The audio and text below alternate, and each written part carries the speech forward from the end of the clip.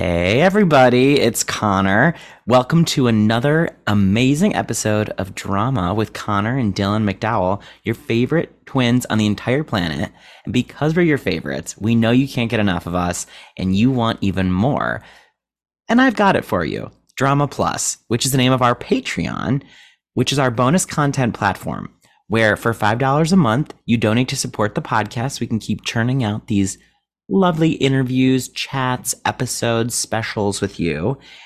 And in addition to supporting us, we give you the goods. You get access to our Instagram close friends, and you get multiple bonus episodes a month where Dylan and I chit chat with each other about all the fun, scintillating, sizzling Broadway, pop culture, personal life drama that you're craving. All right. Well, thank you for finding us. Enjoy this episode and go to patreon.com/thedramapodcast for more. All right, on to the show. Press play, Curtain of an hour in. it's time to take a spin. The shade and tea to spill. Ooh, drama. Oh, that's a tweet. Did they book? Who got nom? The option no. Oh, I'm not well. What star will we talk to today? Oh, that's a gag, honey. Say no more. Drama.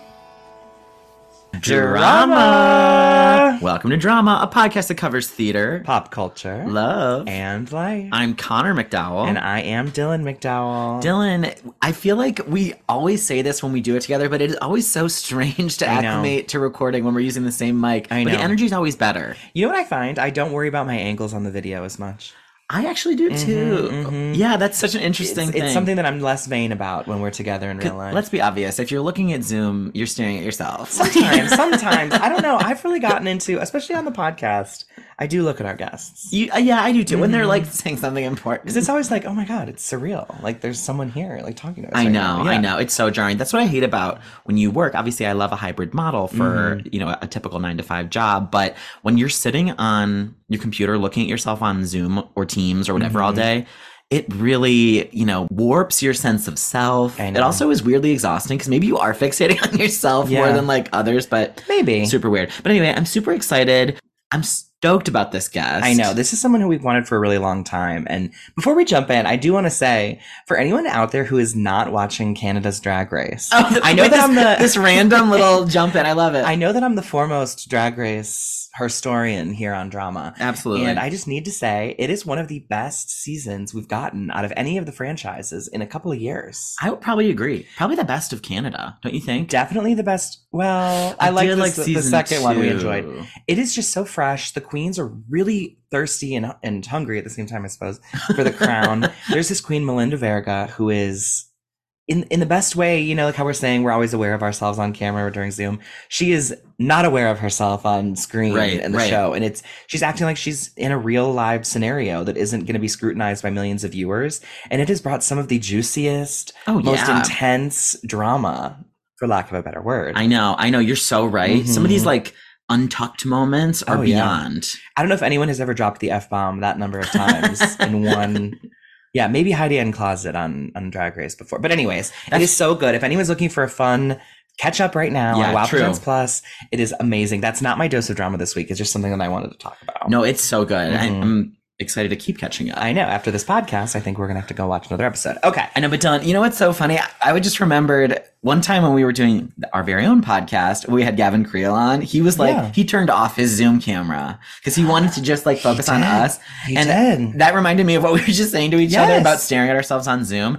Interesting segue, because we have one of the stars of the show that Gavin is putting out into the world right now. Which I want to say, I feel like Gavin gave us the drama exclusive. Do you feel that? When he told us about Walk On Through, he gave us he laid the groundwork, he told us what it was going to be, and today we have one of the stars of it with us, which is only running for a little bit longer. I know, so that's what I'm glad we got him right before the end here. I know, I feel very lucky. Our guest today is a history-making performer and Broadway star who has probably starred in all of your favorite shows. He can currently be seen alongside Gavin Creel in the world premiere of Walk On Through, Confessions of a Museum Novice at MCC, which will be followed by his return to the Broadway stage as Middle Noah in The Notebook. In 2020, our guest was nominated for a Drama Desk Award for Outstanding Actor in a Musical for his haunting performance in The Wrong Man. In addition to appearing on Broadway in Wicked and the original cast of Waitress, he is the first person in history to play all the male principal roles in Hamilton. He starred in the world premiere of The Outsiders and Water for Elephants, and regionally starred in South Pacific, West Side Story, Legally Blonde, Les Miserables, Next to Normal, Oklahoma, and more. Our guest also appeared as Scott in the Tick Tick Boom film directed by Lin-Manuel Miranda, and on television in one of our favorites, The Good Fight, The Code, One Star Rising, and Curb Your Enthusiasm on HBO, now called Max. He is a 2022 recipient of the Chita Rivera Award, organizes for political causes, and is a teacher and director to aspiring artists. Please welcome to Drama, Ryan Vasquez! Yes, hit me with the intro and watch me bounce, honey. That was thorough and complimentary and everything I needed on this beautiful Tuesday morning. Thank you. Oh my gosh, you're Gas me up. Also, thank you for the aside about Canada's Drag Race, because I watched the first episode the other night. I'm hopeful for these girls. It's the first episode, so it's impossible, but I am a big Drag Race person and watch all the franchises, and I'm excited for this one too, because I've been in a drought. Even though it's usually waterboarding, but I'm sort of in a drought now because there's so much and now there's not. The waterboarding starts with season 16 very soon. Yeah, because we'll get that. Yeah, like an International All-Stars coming? I think I heard a rumor that they filmed it already. They did. Is there? Mm-hmm. Is there? Wow. Yeah. Might have Alyssa Edwards on. Like one of the early rumors. Oh, really? Mm-hmm. Oh, nice. Okay. We can always do more I know. Alyssa Edwards content in my feed. Yeah, I totally. I did not know you were a Drag Race fan, Ryan. Just out of curiosity, who is like your favorite queen that you find yourself drawn to? I mean, I really love the, like, obviously, like, the early days, like, sort of Sharon Needles, like, you know, offbeat, like, trend that begins, that sort of creates the, like, Chad Michaels, Sharon Needles sort of like off that is in every scene, you know, or every season rather, yes, you know, totally. But I love like those early girls like Alyssa, like Detox, Alaska, obviously, like that, like sort of like golden era season. Okay. But now, I mean, like, it's interesting, right? It's kind of the same with like our media in general, just how it's like transitioning the whole like sugar and spice of it all, right? Like there are lots of queens that are like living this sort of like Instagram, like online way of doing it. And it's not to belittle it, but it literally just is different. Yeah. And so we're seeing now like, especially just like consumable media, just what a premium that has, and how those early seasons of Drag Race, it's like Raja making all her outfits for that all winter season and winning and doing, it's just like such an amazing story, because now it just feels the mass production of it all. It's just wild. Totally. So true. We'll talk about favorite queens. Bimini is one of my favorite queens ever. Yeah. I love Bimini. I got put on the spot, but I know. I can never shirt, think of my like, favorites when people ask, you know, it's yeah. but I usually go for the same era. We're very compatible, Ryan, so this is going to be a great pod. We have similar faves. Great. Yes. I'm loving it. Did y'all watch Squid Game The Challenge? No. We watched the premiere on Thanksgiving, I will say. Okay, yes. That is another pretty amazing, and like that, I'm a big game person. Like I love games, like board games and stuff, like in a real way. And so I love that show. Obviously the drama of it was amazing, but like the reality show I thought was super interesting because it's like different games and different psychological stuff. But like they do a montage at the end. It's not a spoiler, but they do like a montage at the end when they're down to 3. They go back and show you shots that you've already watched that those people have been in that you had no idea because you were busy watching like the current like star that they were kind of like putting up, but that they knew would get eliminated in the 4th season. Like the editing is amazing. Wow. So you're like, oh, I've watched these people go through all the games. You actually see them pass every game, but you just weren't watching for them. And so it takes you through. It's super neat. Like, I just think that's so interesting. Just like the editing and how the story, like of reality TV, especially, like they make like a narrative of just the whole thing. It's really interesting. And how cool they focused on different people and didn't just set up a winner the whole time, you know? Yes, that's really interesting. I've been meaning to watch it. I heard it was really, really good. And I think there was like a mother-son duo in there. And like a lot of gripping stuff going on. And of course, they did well. Crushes on some of the immediate, but of course. That's what always draws me in. Now, without spoiling it, were you pleased with who won? I was pleased with who won. Okay. Yes. I felt like they deserved, and there was also no way I would have predicted it in the early like ons of the season, which is just always fun for a season of a show like that. It's like when you just really don't see it coming, there's no way you would have. It was no Solomon Colby situation. Exactly. Right. Oh my gosh, Ryan, you are so much fun. You seem well. We're catching you in the middle of the holiday season. We like to check in with our guests. Are you doing well? I am doing well. Yeah. It's a nice, like, the weeks between Christmas and New Year's for me are always like a nice little dormant, like, reset, where you get to just sort of be and like get your house together and kind of, like get ready for the new year and stuff. And I really function well under that organizing, like activities like that. So, yeah. So I'm doing really well and like at peace and excited for the new year. And yeah. How about y'all? Are you an earth sign? I'm a Virgo, so I love like organizing and resetting my life. I'm a Capricorn moon, so I definitely like will sit down with the journal of it all and stuff, but I'm a Leo rising and a Cancer sun. Oh. So while I'm sitting down with my journal, I'm crying. That's all that means. That's so funny. Okay, so Walk On Through is like what, 2 more weeks left? A week and a half? 2 more weeks. Okay. Yeah, 2 more weeks. On January 7th, we close. It's been such a cool experience. Gavin has been amazing. It's amazing to even see it on stage, like after its life and stuff, since before the pandemic and all that. You never know what was going to survive and how things were going to change and everything. So it's already a blessing in that way. And then like to be able to have been available for it and like just admittedly like a busy time for me was just so serendipitous. And yeah, I'm really thankful to be there. How did you get involved in it? So Gavin is just awesome and like really is constantly looking for and seeing potential in people that even he doesn't know.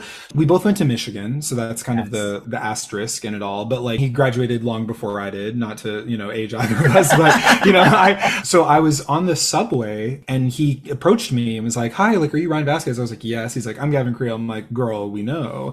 And he was like, "Oh, well, just nice to meet you," whatever. Like he mentioned something that I was maybe doing at the time, but it was maybe like, second or third year in New York. I had no business really knowing him. And he really just kept up. He was like, "Hey, would you want to come to this rehearsal of this thing that, I'm working on that we're just going to present to 2 or 3 people or a reading of something bigger," whatever. He has so much music in the can.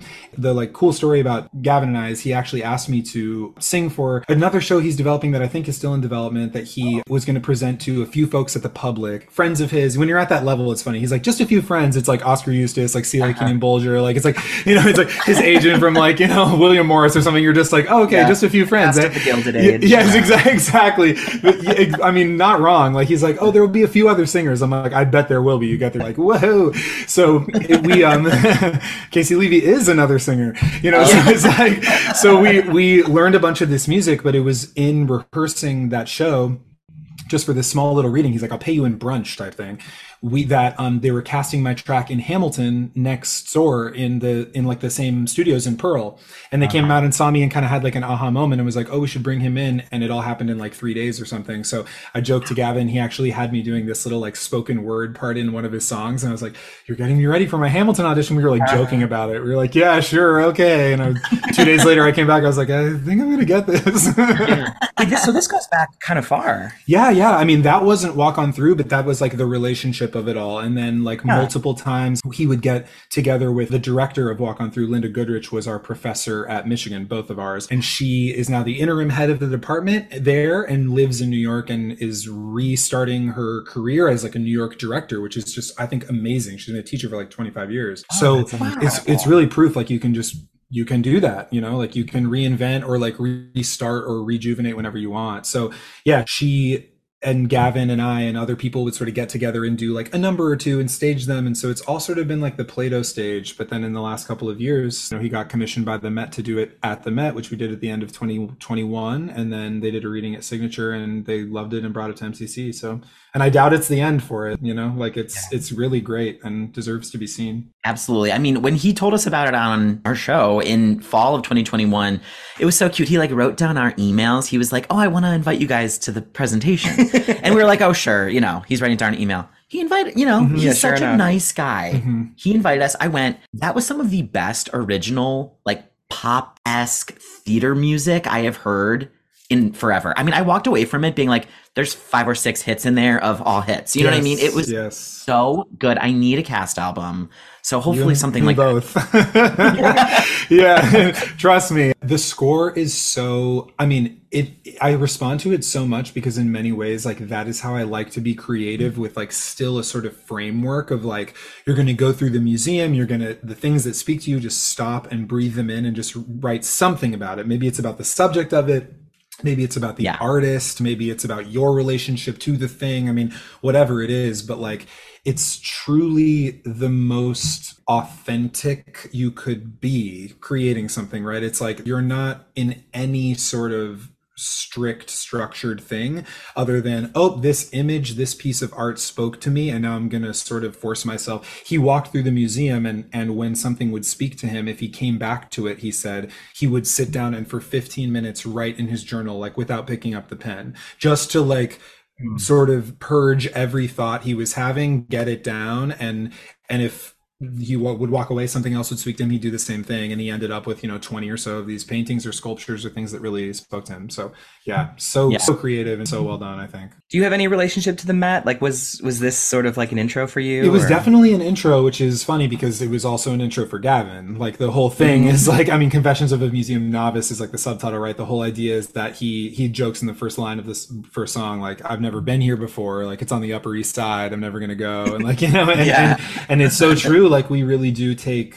those things, those New York things, or those amazing like cultural things for granted. There's so much in New York that I haven't done because I've just been living a life here, but it really is, it's amazing, just the like wealth and breadth of culture. And so he took the company like to the Met and did a sort of mini walk on through like situation, saw a bunch of the paintings and stuff. And so, but it makes me, to be honest, like, visual art was never something that I really responded to in the same way as like theater or music or anything. Like, I had trouble like appreciating it. And it wasn't until this show where there's a number at the end called Daydreamer that he and I sing, where a frame comes down and we both kind of look at the same picture and see it completely differently. And he's like, no, there's so much possibility in this, and that woman in the window has so much hope. And I'm like, she's despondent, like, she, these apartments are drab, and the thing, that's like what we're all experiencing seeing any type of art, right? Like, going to a musical, we're all walking out thinking whatever the message was is landing on us specifically because of every little decision that brought us to that place. And like, visual art serves the same purpose. It's like you can look at a picture of like a farm and be brought back to your home in a way that's like profound, or you can think of like our time on Farmville and on Facebook in 2011. I'm triggered all of a sudden. Not Farmville. Oh my God, I have not. Talking about Farmville for a second. Shouts to Farmville. I logged some serious hours on Farmville. You told me you were into games. So I'm like, it's pretty much only Farmville. I lied when I said games. I'm still on Farmville, building an empire. Oh, that's so funny. Wow. Well, so there's maybe like a handful of tickets left for the rest of the run. So get in, do it, but maybe there'll be life beyond it, and maybe you'll be a part of it. Yeah. Hopefully, for all things, like, if I've learned anything over the last year, it sort of just works out the way it's going to work out, and you got to be present in that moment no matter what. Like, if you end up being able to do something, it's a blessing, but the chances are, even the things you do, like, you don't end up being available for in the future or whatever. I mean, it's a crazy business we're in. So I mean, speaking of which, you have been a part of 3 original musicals that are coming to Broadway this season. Yes. And I want to get into, I mean, it's crazy. I don't even know where to begin. So maybe before touching all of that, I want to ask you something we ask all of our guests. Yeah, good idea. Which, we borrow Ring of Keys from one of our faves, Fun Home, because we like to think of this moment as maybe a recognition that you had when you were watching something or participating in something artistic. Could be you were walking through the Met for the first time. For many, it's like watching a show or being in a show, Ring of Keys moment. Do you feel like you had that at some point in your life that inspired you to get involved in the arts? 100%. I'm going to do a 3-pronged one. I know that's cheating, but it's just sort of... The first one, when I was maybe 6 years old, I got to go with the middle school class because my mom was a teacher at the school. She said, I think my son would enjoy this. And so, I took my little ticket and saw the Phantom of the Opera in San Francisco. It's such an iconic show that now is just, I mean, like, all these shows that run forever, it's like you go through all these oscillations of feeling like it's amazing, and then you're like, it's been there forever, and then it closes and you're nostalgic for it, and like all of it. But as a kid, I lost my damn mind when they took the curtain off when he's sitting at the end and he's not there. Spoiler, and the mask is on the thing. I lost my mind, and they kept us for a talk back afterward. And a few of the kids were asking questions. And finally, I'm like maybe 6, 7 years old. I raised my hand and I'm like, how did you do the disappearing at the end or whatever? And the stage manager, whoever was doing the talkback, it could have been an actor. He's like, that's the one secret we won't tell. And the way I got like red in the face, like I must, like now I must know, I must be in the Phantom of the Opera to figure this out. Since then, I have friends in it. I've investigated, but I just thought that was like the mystery of it, the magic of that show, the epic, just sort of like theatricality of it. I was like, oh wow, this isn't something that's being recreated in its most real. Like this is so heightened in a way that's like truly entertaining and also like gorgeous, and the music and everything. So who would you have wanted to play, Raoul or Phantom? Oh, when I was a kid, I was living my Phantom dreams in my bedroom, like, you know, like putting the thing, doing, you know, like the mask over. Yes, just a basically castrate range tenor singing music of the night in my bedroom. Not quite ready with the emotional vulnerability, but we'll get there. Yeah. And then I saw at my children's theater. So I grew up in San Jose, California. It's the home of the largest children's theater in the country. It does a ton of shows every year. They have participation from like 8 to 20, and they cast everybody who auditions. So I started doing it as like just a community thing, and then sort of took a liking to it and began like really diving into this as like the culture throughout high school and stuff. And I saw a production of The Who's Tommy when I was young there that blew my mind. It was sort of how I sang, you know, so I was like, oh, it's not all like theater. There's this sort of like pop element of it, you know. We try to imitate that sound a lot in theater, but there's like no substitute for pop writers who've been doing it for a long time, who either created something that's being adapted or like write an original score for something. So I really like saw myself in that a little bit. And then I did you know, they repeat the productions every however many years. So when you're like aged into it, you're like, they're going to do Tommy when I'm a junior in high school, whatever. So I did that and like loved it. And it was a great experience. My mom always said that's the best thing she ever saw me in. I'm like, I was literally played Hamilton on Broadway, but thank you for your time. But, were you the titular Tommy? I was the titular tiniest Tommy, not tiny at all. I was the height I am now. But yes, I was. Yes, I was the titular Tommy. Great music, just like amazing, bizarre show. But I'm really excited to see that when it comes to Broadway. And then I'll say the third one quickly is, because it's a Christmas season, Jim Carrey's performance in The Grinch. Oh, we just watched it last night. So did I. I watched it last night. We are on the same wavelength. It is just so unreal. It's so heightened and theatrical. All the performances in that movie, I mean, Christine Baranski, like everybody, I mean, even like this sort of, you know, muted characters are still living amazing. Bill Irwin, like it's great. But wow. I mean, to take something that had basically no dialogue and they obviously wrote a screenplay, but like to create a whole like nuanced character, the whole bit where he's like deciding whether or not to go to the celebration and is like back and forth about it, and like Cindy Lou gets on a little thing and he's like, I think I will go, whatever. She's like, really? He's like, no. It's like just like it's so rich, like because he had to come up with a whole voice to a character we'd never heard a voice for, you know? Everything, and the face, and Jim Carrey's a genius. Like I mean, he has 5 or 6 performances out there that are like A plus, like culture making. Yeah, he's amazing. Yeah, totally. Even non-comedic ones like Eternal Sunshine. Yes, like so good. I mean, Bruce Almighty does hold a special place in my heart. Of course, I don't know how. I mean, Ace Ventura hasn't aged well, but like it's iconic. I mean, it's iconic. The Mask also. I mean, like again, of course, not aging well, but like, damn. Yeah, I know. Yeah, he's amazing. He's got an Oscar in him somewhere down the line. I don't know. What's up with that. Did y'all see that Man on the Moon documentary that he did on Netflix about shooting the Andy Kaufman movie? He plays Andy Kaufman, not mockumentary really, but like it's a dramatized version of the shooting of Man on the Moon. And he has a method actor situation that is definitely like makes you slap your hand against your head, but also you're like amazed by, but it's you know, it's an interesting documentary. You should definitely. It's on Netflix. It's worth watching. Okay, we'll definitely take a look. I need to check it out. Okay, so on the West Coast, did you know you definitely wanted to study theater in college? Or I guess I'm making an assumption here. Were you in the musical theater program at Michigan? Yeah. No, I was.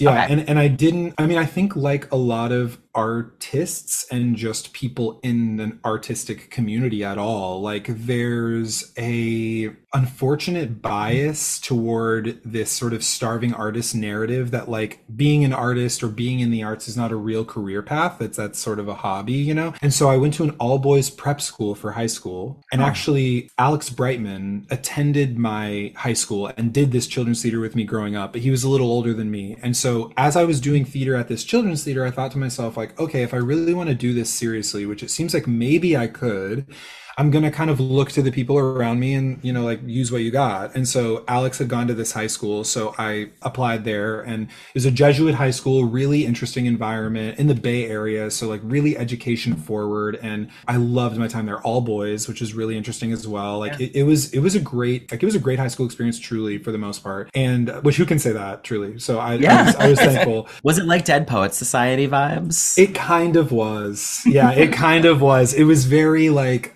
super heightened, sort of like, you know, Bay Area private school, like just, you know, like you can imagine, we weren't, but you can imagine just like the weed like coming just out of every, you know, not in the classrooms, but you know what I mean. Was it just like during the day? It was a boarding school, and so I did not live there. I was maybe 30 minutes away, so like I commuted every day. But there were people who, from like, you know, kids of parents who were at IIT, Indian Institute of Technology, sending their kids ahead to the States, to Silicon Valley, to attend Bellarmine so they could have a normal high school experience. And then they would catch up with their kids and begin their life in the tech sector or whatever. So like it's a fascinating place. Yeah. And they had a theater program too. Like one of my mentors, like almost like father figure during high school, was the head of the theater department there. And they did mostly plays and like it's kind of like offbeat musicals like Bat Boy, and like, you know, they were doing like Tom Stoppard plays. We were like 14 years old. Like, I get this. It's like, no, you don't, but like it's good exposure.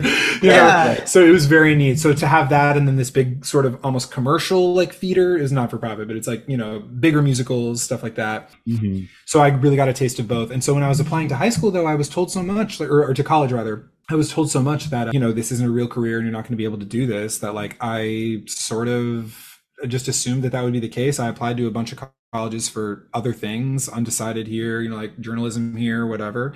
And my mom actually said, like, if I'm going to help you with your applications and do all this, like, you have to apply to one school for theater. Like, it's clearly something you want to do. So I was really grateful to have her. And so I did the research. I applied to Michigan. That was the only school I applied to. I went and auditioned in Chicago and got in, and really never looked back. And then the first week at Michigan, I got off the wait list at Yale, and they were like, come over, you can still do it. And I was just like, I'm where I'm supposed to be, mama. There's no way I'm going to New Haven after that. Yeah. It was so funny. Well, especially at Michigan, don't you all have like the big like freshman welcome where like the seniors perform like that whole video? Yes, the senior entrance. Yeah, entrance. I was just watching those with my boyfriend recently. I think a lot of it's inside baseball. Like some things I clearly don't know because I didn't go to Michigan. Oh, of course. Yeah, we actually went to the Ohio State University. Yeah. So did you? Oh, cool. Yeah. So rivals in a way. Yes. Rivals in the way that I really could care less about. You know, I'm always like, oh, no way, it's more interesting to me. I'm like, neat. Yeah. Who else was in your class? Like, what era of Michigan was this? My class would have had folks you would know: Stephanie Stiles, if you know her, Erica Henningsen, Connor Ryan. Oh my gosh, so many cool people. I feel like I'm blanking and missing like. That's okay. We're around the same age. Yes. Yeah. 2014 graduated. Oh, okay. Yeah. Okay. That's amazing. And then did you book Hamilton right out of, was that your first big thing right out of college? No. Or? Yeah. So I, the first thing I did out of college, I have to say, was I landed in New York, and they had a switch up in a cast of a reading that they were doing. They called me about, and they were like, okay, we need you to show up. My agents were like, you need to show up tomorrow, 10 a.m., sign this NDA, and you'll be there. I was like, ooh, okay. So I show up for the rehearsal, and it's a musical adapted from the Backstreet Boys music, and the Backstreet Boys are all there. Oh my gosh. So I'm litty. I'm litting really. Yeah. I'm sort of like, wow, this is beyond, right? Like, especially like our era, we're the same age. It's me found dead. So I rehearsed this for like a week and sort of gigged around after that. But that was just like a funny first thing to have done. The NDA has expired now, right? Yes, of course. Yeah. The production, I think, is long in the works, and maybe belongs as a Vegas thing, you know. Okay. So was it like the story of the Backstreet Boys, or was it? It was not. People were getting shot dead. People were getting like it was beyond. Like, it sort of started as a loose adaptation, and then it really branched into something different. But yes, I was like, okay, this is fascinating. First gig in New York, just being like, so this is working here. Yeah. But then a few months later, I auditioned for. I was a reader at Telsey for maybe like for a few months. I had a friend who worked in the office, and I started being a reader and learned so much. Like, I mean, you could not replicate that at a university, but like just being in audition rooms and seeing people go through like all different like means to an end, right? I mean, people who are hyper prepared, people who kind of come in and wing it, everything in between, the decorum and like the way we're taught, you know, to like go over to the piano and put your thing and whatever. And some people bringing their bags and dumping their stuff, and it's nothing is like better or worse. It's just the combination of things. It was just fascinating. So I was a reader for Wicked for a long time, and actually Emily Cook, who ended up getting Wicked, who's in Kimberly Akimbo now. I was her reader for like her whole process, and we're about the same age. So I would like text her afterwards. I wouldn't hear anything, but you know, I'd text her afterwards being like, you did so good. You know, like they'd have me leave the room and they were making the decisions and stuff. But I was like, I thought you were the best one, but we'll see, you know, whatever. Yeah. And she ends up getting it. She goes out on the road. And then a few months later, I got it on Broadway because I came into audition and they were like, okay, Ryan, here you go, take your seat as the reader. I was like, oh no, I'm here to audition actually. They were like, oh, ho, ho, like Ryan can sing, I guess.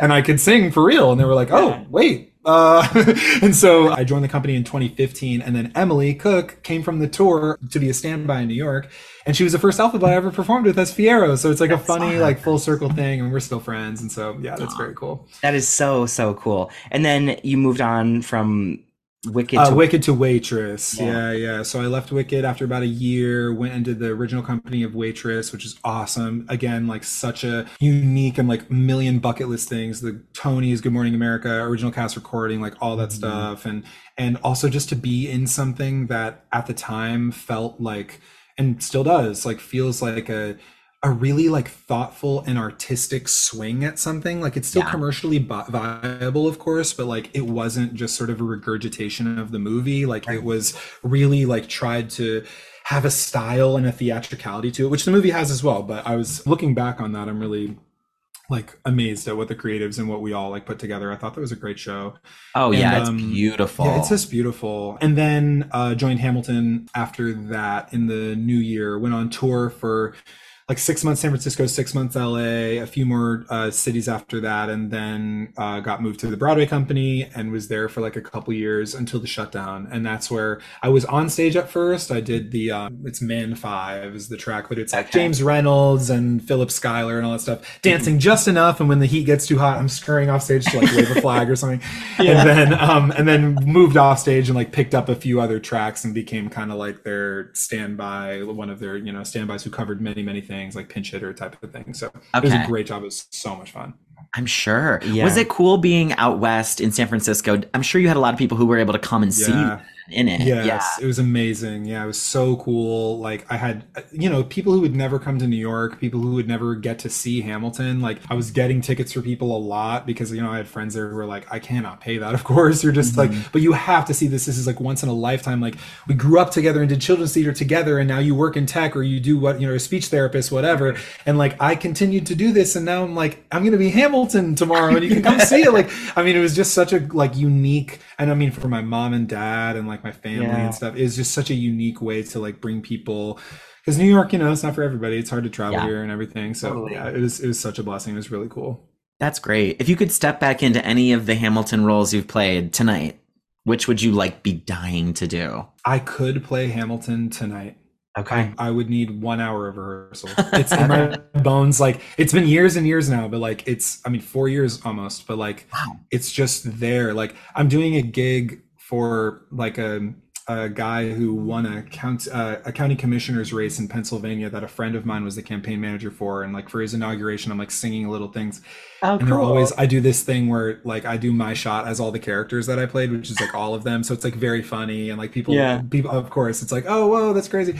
But I broke it out again. I was like, oh, right, like let me see this. I'm like muttering it under my breath, like maybe an hour before we started, just to like see if I remembered it. And it's all there. Like it will never go away. It's genius writing. Genius writing is really easy to memorize and remember, I think. Yeah. Absolutely. Yes. I mean, I can imagine. So that rehearsal process, what roles were you originally covering then? Because did you just learn them all sort of piecemeal then? Kinda, yeah. I was my onstage track for the rehearsal process. So like I kind of picked up Burr because Josh Henry had just did it in Chicago for a long time. And so he took a little break and came to rehearsal a little later. So it was like, okay, like I was kind of stepping in and sort of learned it like here and there. We had another guy who was a standby, like not on stage every night, who was also covering Hamilton and Burr. And so he was kind of known to be, he was going to be the alternate for Hamilton too. So it was like, I kind of left that and was able, everybody's kind of like a first or second cover situation, whatever. But eventually, like, as you learn the show and you perform it so many times, like, part of me, I'm just like, I don't see how you could not know everything, because everybody's on stage the entire time. The music is so infectious. And really all you have to do is sort of take in like the general image of it. It's like, why? The nice thing about Hamilton and these other shows that I've been lucky enough to be a part of because they're so good is like, nothing is unintentional. So like if you're crossing from like here to here, it's not because you want to like, the actor wanted to do that. It's to like, bring the light over there to make space for darkness on the other side so that they can load something in and it can go around on the turntable in time. It's like, it's so smart. So once you start to understand that stuff, you're like, well, of course I'm moving there. It's not just like, then I cross when I sing this line. It's like, there's a reason for everything, which I think is really genius. Yeah. Wow. Did you ever have like a split track experience? Like I just saw that thing in the news recently where someone was covering Hamilton and then played like Jefferson in the second act or something like that. Really? Yeah. I missed that. There was a guy who did, or I guess it wasn't in the same show, but it was Hamilton and Burr in one day. Michael Luoye, who is one of the best actors I've ever worked with in my life. He was Hamilton with me for a long time, like on tour and on Broadway. But he's doing that new Mandela show that was in London that Shelley Williams is directing. I'm really excited for that. Once I did 3 or maybe 4 shows in a row as 4 different things. But I never did. I did some mid-show swing-ons and stuff. Like actually one of the first times I was on a Sfiero, it was a mid-show swing-on. And they were like, okay, like for Act 2, you're going to go do it. And it was like one of the first times and I was like 22. I was so nervous, but. That like Andy Carl or something like that is Sfiero. Matt Shingledecker and then Jonah Platt. Okay. Interesting. Yes. Okay. Yes. Well, I'm looking at you right now on the Zoom and you're giving me, have you watched Ted Lasso? Yes, I've seen the first season. You remind me a lot of whoever plays Jamie Tart. Oh, Phil Dunster. Phil Dunster. Has anyone ever told you? Yes. Yeah. Wow, I get John Krasinski all the time, but I. Okay. Yes, no, I know. I really take. Oh, are you kidding? Of course, I take it as a compliment. Yeah. People are always like, "Is that a?" He's him. Are you kidding? Yeah, I know. No, please watch the show. He's everything. Yeah, exactly. Yeah. Wow. So you've had some wild adventures, and Connor mentioned it earlier. You had this crazy year of 3 different world premiere musicals, or I suppose a year and a half. And I remember the Twitter conversation was, what is Ryan Vasquez going to do? Did it come down to your own decision? Was it something that you just felt drawn to one of the 3 projects, which were The Notebook, Water for Elephants, and The Outsiders? Can you tell us a little bit about what led to you returning to Broadway now in The Notebook? Of course, yeah. So The Notebook and The Outsiders, I had actually been working on since prior to the pandemic. We did a couple readings of The Outsiders, and then The Notebook, we had done 1 reading in January of 2020. And then both of those shows had plans to open in Chicago back to back in 2020 later that year. So The Outsiders was going to be at the Goodman, and then Chicago Shakespeare was going to do The Notebook, which it ultimately did. Okay. And then in the shakeup of the pandemic, like so much became uncertain, right? And so like a year into it, there's shakeups on creative sides with directors leaving, different people like, choreographers, everything getting other gigs, deciding to reprioritize. And so you had a sort of realignment on a lot of these projects that set them back like so much. You sort of then clue into like the events of the world, not only like the sort of social revolution of it all, but like even just COVID on its own, right? Like these variants were pushing and closing shows left and right. We sort of forget that. It's like, oh, Wicked canceled a performance, or oh, this canceled a performance but I mean, there were runs of shows that were like, we have 6 weeks to go and we're just realizing we're never going to get out of here. And so we're going to do 3 performances and be done. I mean, 6 was supposed to open the day of the shutdown, right? It's like, that's such a sort of bizarre and iconic, like, like emblematic thing of like what we were going through. So with variants pushing it and everything like that, it ended up that The Outsiders changed theaters, got a new director, Danya Tamor. They got La Jolla for a production earlier this year. And The Notebook was right prior to that. And so as I was gearing up to leave for those, the Water for Elephants folks reached out and they were like, hey, we're going to do like a proof of concept reading in the summer, just the first 15, 20 pages or something of the show, to sort of show the circus, to get, it's really like a sort of like focus group more than a reading or anything, you know? And so we did it at the Daryl Roth. We staged it. It was super bare bones. And like, I mean, I love theater like that. We did one of the Outsiders like that too, where all of the lights were just flashlights. I was like, let's put this on Broadway. Yeah, this is cool. Like, this is creative. So we did this sort of proof of concept thing, and people raved, and they were like, oh, this is going to be amazing. We're going to move this to the Alliance like immediately in Atlanta. So while I was in Chicago doing the Notebook, they called, they were like, we got the Alliance and we want you to do it.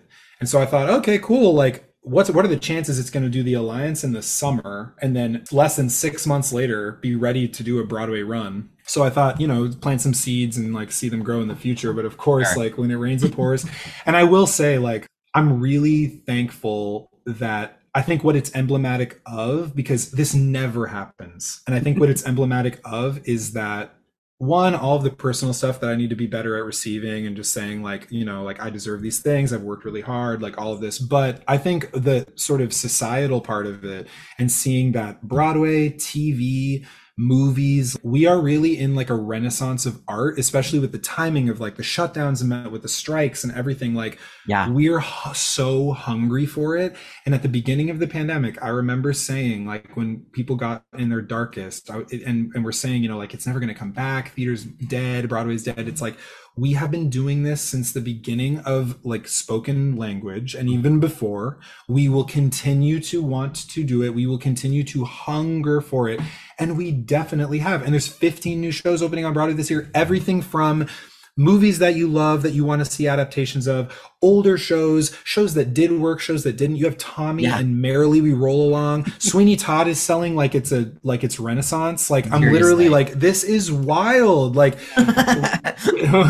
it's really amazing. And even to Renaissance, I mean, like, to these concert tours that are, will people come? Will people want? I was there. Let me tell you, people wanted to come. Like, it was just amazing. And so we're really in a renaissance, like a rebirth of art, like in a real way. And so I'm thankful that all those shows are all coming, even if it means I can only do one. And it was my decision. And I think that, like, I love the nice thing too is these out of town shows, like, you go and you really make a family, or the closest thing to it. I mean, I have lifelong people in all of those buildings that I'll keep forever, I know. Aww.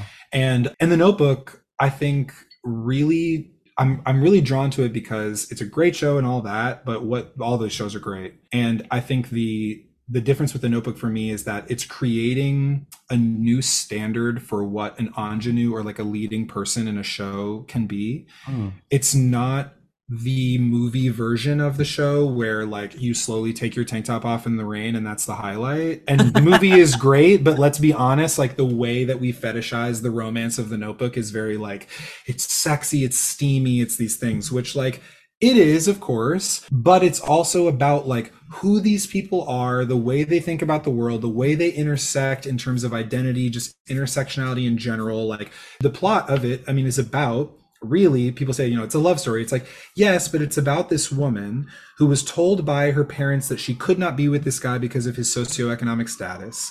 She goes away, sees that he kept the promise to her of building this house, is drawn back to the house, is seeing again that he kept his promise again, and wrote all these letters to her over and over when she didn't think that she was, because the mom sabotaged it, whatever. Yeah. Then later on in life, she eventually chooses this person and takes a chance on what she is told. No, this won't work. This isn't by the book. This isn't the best option for you. She says, no. I'm going to take control of my own life and be self-actualized, be with this person, live the life I want to live. And guess what? Later on in life, when she loses her memory, the chance she took, the risk she took, pays off, because he continues to show up again and bring her back, and eventually can and does. Like, it's not the story of I chased love and we just rode off into the sunset. It's like, it worked out. Like, the risk you took, that's not a movie. It's not a movie plot, like, it can happen. And so, yeah, just in terms of like the depth of the characters, the critical thinking of like what it means to be a person, what it means to be in relationship with other people, in community with people, all of the factors. We're no longer just telling like a one-dimensional story about something. It feels like now we're really telling like a deep three-dimensional look on two individual people going through individual paths in life, and they intersect in this beautiful way.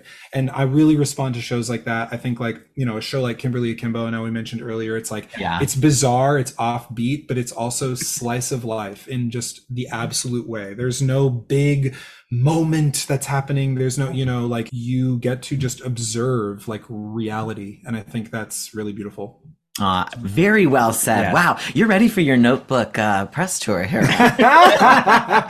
It starts today, honey. Day after Christmas. Were you in it when it was like Vanessa Hudgens, Jelani? I was not. That was the first ever reading they did at Vassar. Right, so that was just before I had joined. But yeah, and to see how it's changed since then. I mean, it's why sometimes I've spoken to like Jelani and like other people about it. And it's like, I mean, shows change, but it's crazy. Like this song, that song. I've had so many different songs that I've seen come and go, and I'm like, I'm happy with the way they are now, but it is funny. I'm like, I have some cut things in here that I think. Oh, that's so cool. Yeah. I've heard the music. I mean, I haven't heard it, but I have heard that the music is beyond. The music is beyond. That is something I can say confidently. It's like it's the book too. I mean, like Becca Brunstetter, who wrote the book, wrote a lot of This Is Us. I mean, like she knows to get the weepies out, and it's perfect for the book. And Ingrid is like heartstrings musically, like it's the most. I think that's what's beautiful is like Michael and Shelley directing, Ingrid,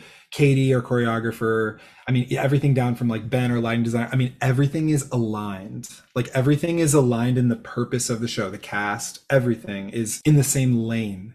And I think like that's rarer than you think, like everybody wants to get their part out there. Everybody wants to have their moment and get their stamp on something, whatever. A lot of cooks in these kitchens, and like we have felt all aligned in the goal from the beginning. So I'm really, really excited for people to see it. Sounds like you're attached to the material emotionally too. So I'm glad that you made this decision, and I cannot wait. I'm glad it's one of the first new musicals that'll open in the winter because it's chomping at the bit to see it. Yes. Congrats to you. I mean, what an exciting year just in general, and now to start off 2024 with a new musical is thrilling. Did Ryan Gosling or Rachel McAdams come to see it in Chicago or not? Not in Chicago, but Rachel McAdams is doing a play on Broadway at the same time. Sure. So whoever the publicist is, get her to the opening for sure. Yes. And then you get her. That's one half. You got to assume if my guy's available, then he comes. Yeah, he's got to be. I mean, listen, he's on the Oscar campaign trail anyway, so it would only be more buzz for both of you. Yes. Remind the people where you came from, Exactly. It's like So you're the letters in the rain scene. That's your okay. Yes. Okay. That's pivotal. Oh my God. Okay. Well, each one really has iconic stuff because like the young ones have like the if I'm a bird, if you're a bird, I'm a bird, and then what's nice about it, like they don't use any, I mean, Becca has been really mindful to not use any of the screenplay. So like those iconic like lines and stuff, are like the moments are coming because it's in the story, but the way it's written is like so creative and beautiful that you're like, oh, this is the scene where, I mean, the rain is so iconic, right? But it's like, you don't get this sort of like sing along of like, what do you want? Like, it's not that simple, like it's like it's really its own like, I've been saying like it's not so much an adaptation as it is its own entity in like the Notebook universe. Like the time period is slightly different. The actors, obviously, the way it's cast with 3 couples, there's 3 different people all look differently. It's like we're creating our own piece that is the Notebook, as opposed to this is an adaptation of what come and watch the bouncing ball go across as we sing if you're a bird, I'm a bird reprise. It's like no. And there's probably a Notebook music that someone out there wrote that has that. You know what I mean? I'm positive. Of all these shows, The Outsiders, I'm like, I'm surprised this isn't everywhere. I mean, these are iconic stories, and they're like Americana, like, our nostalgia itch is being scratched big time these days. Oh yeah. And you can see, of course, with the shows coming, it's like, we love a rerun. Yeah. Totally. Wait, really quick before we move on to Dose of Drama, I do need to mention that we saw The Wrong Man back. I mean, when did that play? Was that fall 2019? Or yeah. Okay. The hook of The Wrong Man singing this song. We still sing it all the time. Oh my God. It has lived on, Ryan. It's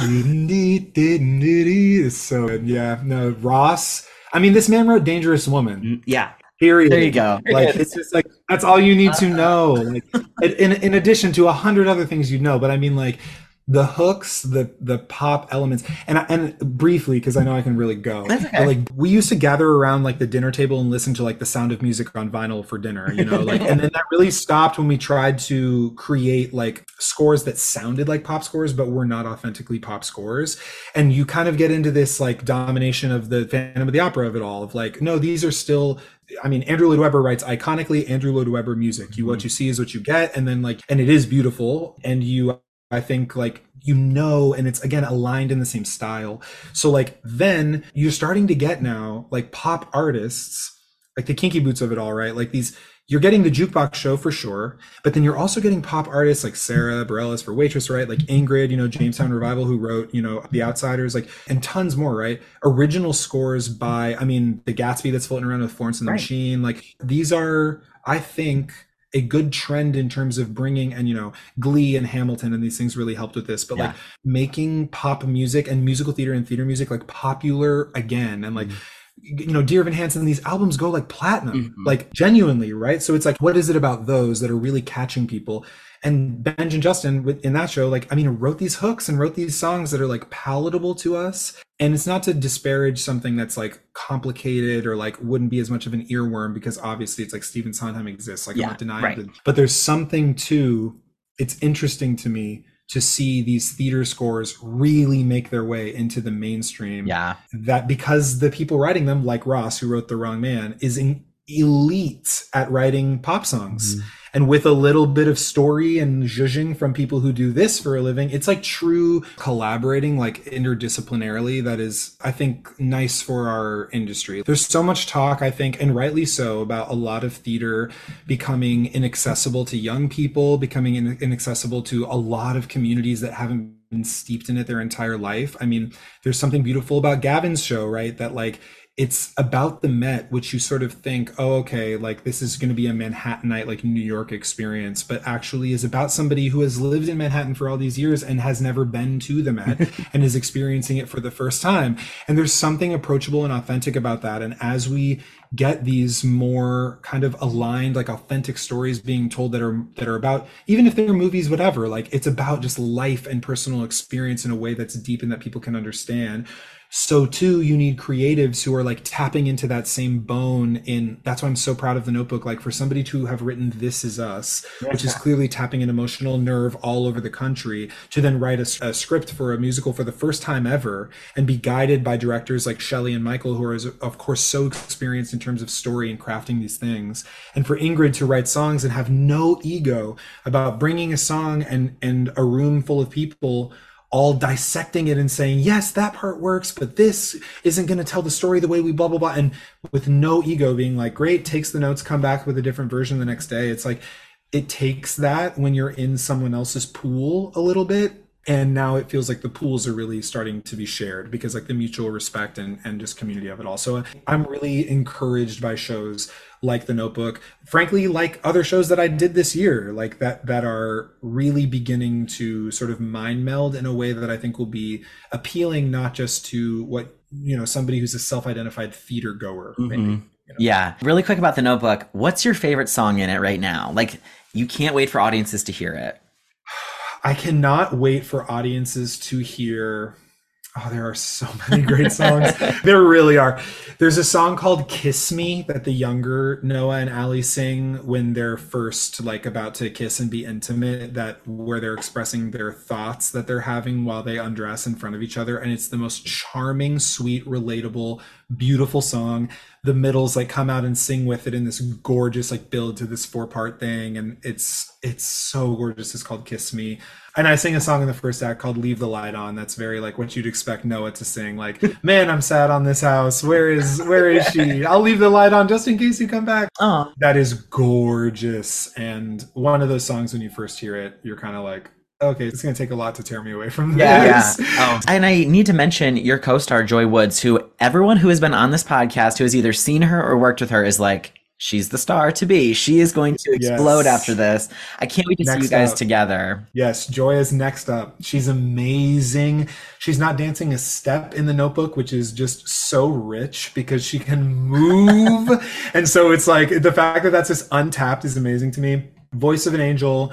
is like beyond her years in terms of the human experience and just the performing reality of it all, which is such a hard thing to get young people period. I mean, people period, but like younger folks, like to be authentically themselves on a stage when you've learned to like perform and do children's theater and all of that. And like, she's just so comfortable and can just get cooking. So yeah, no, that's a performance for sure to watch. Of course you, Ryan. I mean, Connor and I have been obsessed with you in everything we've gotten to see you do, and in particular, The Wrong Man, like we said. And so I can't wait to see this next chapter for you. I'm sad that I'll miss Walk On Through, but hopefully in the future it'll come down the line. Well, so. We are sadly wrapping up. We've had such a good time with you today, Ryan. I know, you're so cool. It's so much fun. Yeah. Oh, thanks, y'all. You too. Thank you. We like to end with a dose of drama, just so we can hear from everyone and sort of leave the listeners with something to chase after. Although I will say you've given some great suggestions throughout this of different things. I will start. This could be a rant or a rave, by the way. Anything that you just have in your mind. And I am going to say, Connor and I got to see the movie Poor Things recently, which I don't know if you've got a chance to see it yet. I saw it yesterday. We're on this. Or 2 days ago. 2 days ago. Actually, it was 2 days ago for us, too. It was Christmas Eve. Yes, Christmas Eve. I mean, I just thought, what am I watching? And then I thought, why is it brilliant? And Emma Stone is a solidified superstar. I mean, people who question her Oscar win for La La Land are shaking in their boots because she was absolutely brilliant as Bella Baxter in this movie. The way that she embodied what felt like a toddler type character up through this well-read woman by the end. It was so interesting. It always kept me guessing, and I felt like it told a complete story. It did. That's the thing that we keep saying is like there was no silly subplots. Like the whole thing just stayed all the way through, and with the exception of Godwin and his affiliate creating another sort of person. But I think I would argue that adds to the character. It added, yeah. They were still trying to find it. But anyways, I tell everyone needs to go see it. It is so good. It's so different than anything you've ever seen. Although I got some Nightmare Before Christmas vibes, like with Sally and the doctor. When they took the brain out, I was like, oh yeah. Yes, it came out so clean. I was like, I love the art direction of that movie was just immaculate. Yeah. Like even something like that, like you're not going to take out a brain and it's going to have like, everything connected or whatever. It's meant to just be like, this is a separate entity. Just everything about it was thoughtful. Yes. I loved the art direction for sure. Great. With the costumes. I mean, it was just so, I don't even know what era we were really supposed. Maybe like Gothic Elizabethan. Yeah, I don't know. Well, right, but then even there are like satellite blimps like above like and things that look like skyscrapers, and like that scene where she's like running down from the hotel on those crumbly stairs with like the people beneath, and it like zooms out in the whole. It's amazing what these movies are doing. It's a movie renaissance right now. I'm telling you. Yeah, so I think if you're looking for a good film, go see Poor Things. Yeah, highly recommend. What about you, Connor?